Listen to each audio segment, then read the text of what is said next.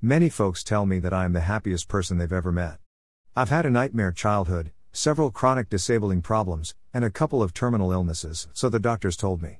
But at least 3 of the doctors who told me I'd be dead by now have died themselves. Others have just been flat out wrong with their diagnoses, prescriptions, and predictions.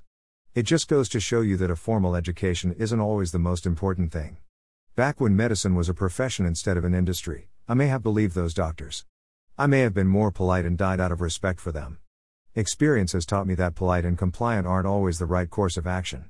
But nearly 50 years later, now that half of our American doctors have shown a diseased integrity that only used car salesmen and high-level politicians were previously famous for, I usually don't show up at their doors at all. Better results have come from taking care of myself. But I recently made a mistake on this account and did a long-term medication given me by a naturopath who didn't know his ass from a hole in the ground. It resulted in what looked to be a fatal aggravation to an already problematic liver. 2 doctors said I had liver cancer. The specialist said I had 6 months to live. That was in October of 2018. Do the math. After half a year or more of heavy meditation, highly focused breathing, Rick Simpson oil, apricot seeds, Laetrile/B17, chaga mushrooms, steam rooms and hot tubs, high-potency milk thistle, lots of vitamins, herbs, raw juices, and of course dietary adjustments and lifestyle changes, I'm still here and having fun. Vampire pimps for the pharmaceutical industry didn't put this smile on my face. I'm not going to let them take it off. I thank the universal whatever for these natural remedies. It's not that I completely distrust medical personnel and their methods. There are some good doctors and many great nurses. Several close friends are nurses. I am very grateful for their kindness. Doctors deal with diseases. Nurses deal with people. A nurse can sometimes help fix what a doctor screws up. All that being said, and conquer diseases notwithstanding, I still must admit to being an old man. If you have read Fearless Puppy on American Road and Reincarnation Through Common Sense, you know that my aging bones have a lot of hard miles on them. Logic dictates that I be put out to pasture to enjoy the better memories. But if you have read those books, you also know that the out to pasture thing is not going to happen. I'm going to make a voyage completely around the world.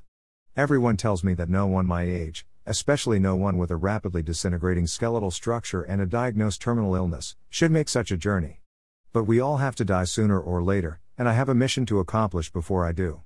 Several friends who have been abroad lately tell me that there is no place else on earth as morally bankrupt, lacking integrity, crumbling apart from the inside, and as intimidating and repulsive to its neighbors as America. There is plenty of evidence to support their claims, but I still don't like to believe them.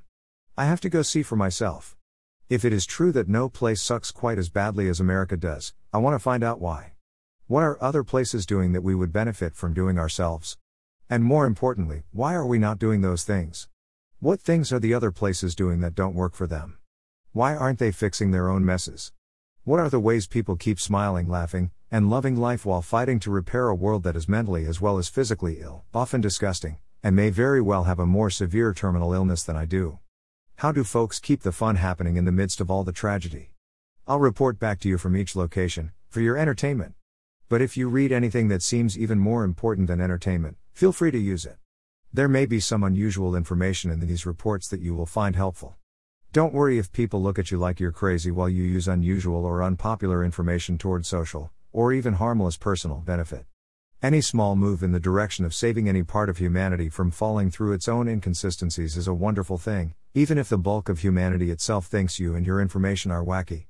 The only people who ever change the world are the ones crazy enough to think they can do it. Being crazy in the eyes of others often means that you just have a different way of seeing things than they do. That can be a very good thing just as easily as it can be a very bad thing. Sure, Hitler and Idi Amin were crazy. But Mother Teresa, the Dalai Lama, Jesus, and Copernicus were also said to be crazy, by many people who intended the word as an insult. Those critics didn't realize just how helpful so-called crazy can be, if managed with a loving intelligence. The medicines helped a lot to fix the cancer, but the real reason I am not dead yet is because I am a little crazy. Maybe I can explain that better with this little story I heard from a brilliant Indian mystic.